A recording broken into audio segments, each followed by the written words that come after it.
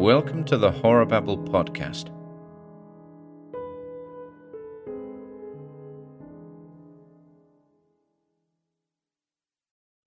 The Transgressor by Henry Kuttner. The night was oven hot. Thor, my Great Dane, was panting in a corner and occasionally growling to himself. I was alone in the house. So I thought. Thus, when I heard a tentative cough from nearby, I looked up in surprise, and my jaw dropped. I stared unbelievingly at the face before me. For feature, it was my own. "Well," said the intruder, "so it worked. I've conquered time." The dog barked. I sprang to my feet, overturning the chair. Involuntarily, my gaze went past the man to the door he had closed behind him. I knew what was behind that panel, and therefore I guessed. I said, "Who are you?" "Jim Harline." My own name. Something of fear, dread of the unknown, must have crept into my eyes, for the man said, "Don't be frightened." And the voice was my own. "Surely you're not afraid of the result of your own experiment." "What do you know about that?" I asked. "You're all ready for it, aren't you? In about half an hour you're planning on the final test. But sit down." As I dropped back into the chair, Thor got quickly to his feet. His eyes were hard and brilliant. He padded to the drinking pan by the table, but did not drink. "My experiments have dealt with the possibility of moving about in time," I said. "I've completed a model, but this visitation—" I made a vague gesture. "Naturally my coming surprises you." He hesitated. "It's difficult to explain. Our identities are confused, I think. We are the same person, and yet we're different, because I've lived a half hour longer than you have. How did you get in this house?" Indirectly, he answered, "You're ready to give your time machine the final test. It will work. You'll project yourself half an hour backward in time. You'll see yourself sitting there reading, as I saw you. You'll speak, as I did." I snatched at an obvious straw. "How do you know this?" "I experienced it. Just half an hour ago, I was sitting where you're sitting now, talking to a mysterious visitor who looked like my double." Suddenly, the man glanced aside at Thor. The huge dog was pacing nervously about, little flecks of foam on his jaws. "It's hot," he said, irrelevantly. I looked at my visitor carefully. His body was apparently as solid and real as my own. There was only one distinguishing feature between us. A fresh cut had peeled away half an inch of skin from his forehead. Observing my glance, the man touched the wound with his handkerchief. "Hit my head on the control lever," he explained. "The damned machine gives you a nasty jolt when it starts. Watch out for it." He grinned crookedly. "I forgot. You can't. The cycle has to repeat itself." My thoughts were chaotic. I could not understand. Gropingly, I said, "But the cycle must start someplace. It started with you? You say you've already lived through the period of time I'm now experiencing?" He nodded. "Then you sat in this chair." I patted its arm.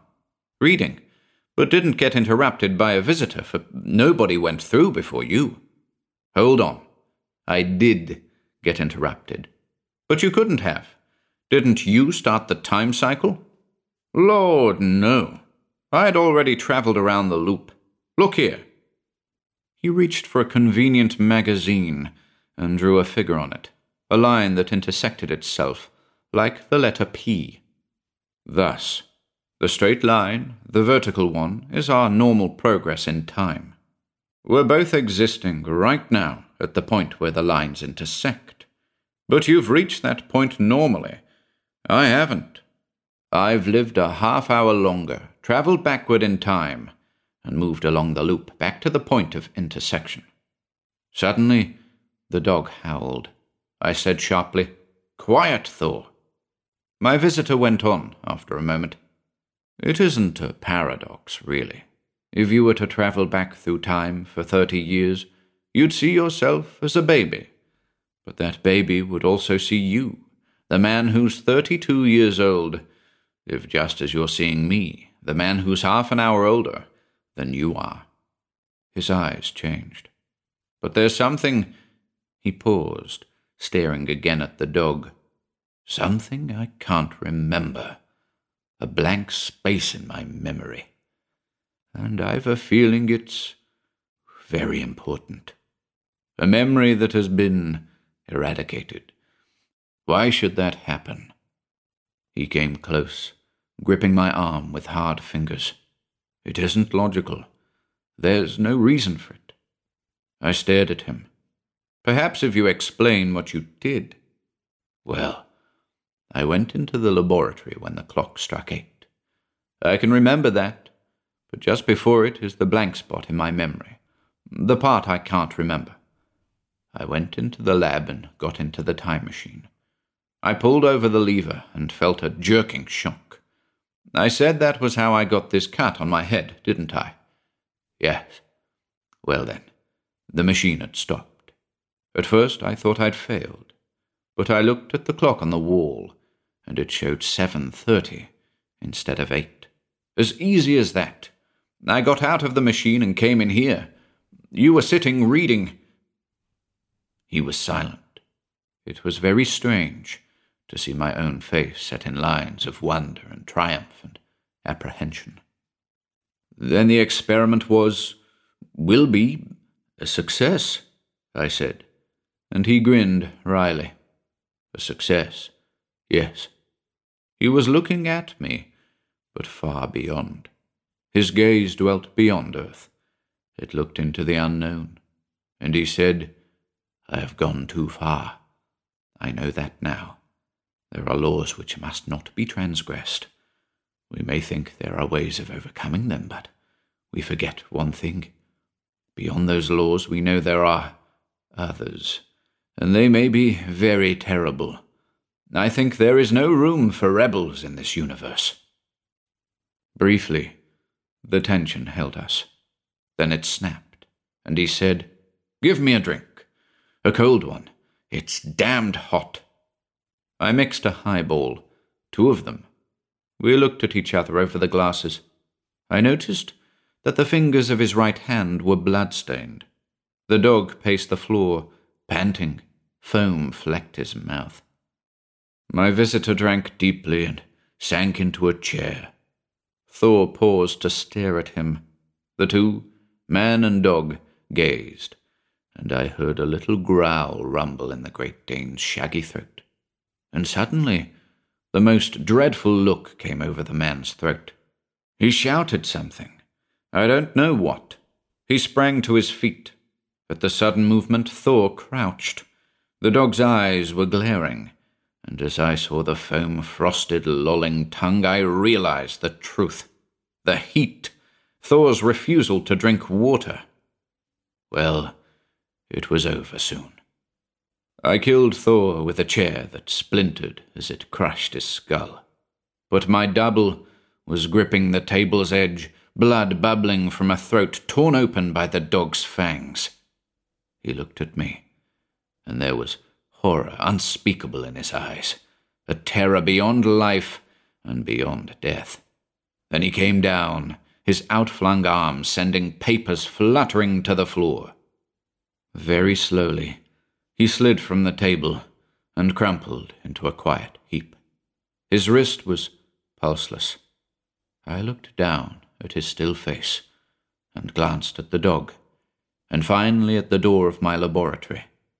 I did not look away, for in that split second as I stared at the panel, a brief, inexplicable shock racked me. Something seemed to move within my brain.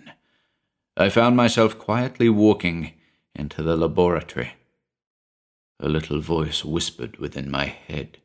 It said, "Stop, you've forgotten something. Something important." I did not heed it. I did not know what I had forgotten. In the laboratory was a high, box-shaped framework, the time machine I had created.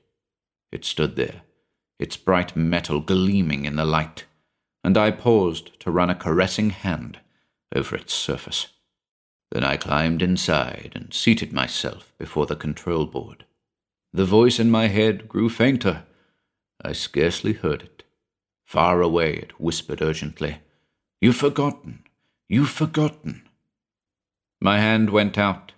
I pulled the control lever toward me. I felt a grinding shock, and my head jerked forward. A white-hot pain burned along my forehead. I touched it with my hand, and my fingers came away smeared with blood. I couldn't believe the machine had worked, but I turned to look at the clock. The hands pointed to 7:30. I had been hurled a half-hour backward in time. Triumph intoxicated me.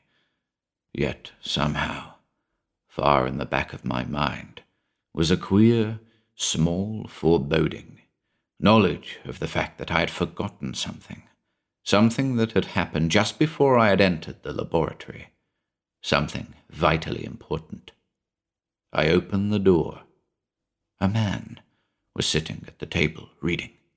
When I coughed, he looked up. Feature for feature, the face was my own. "Well," I said, "so it worked. I've conquered time." The dog barked.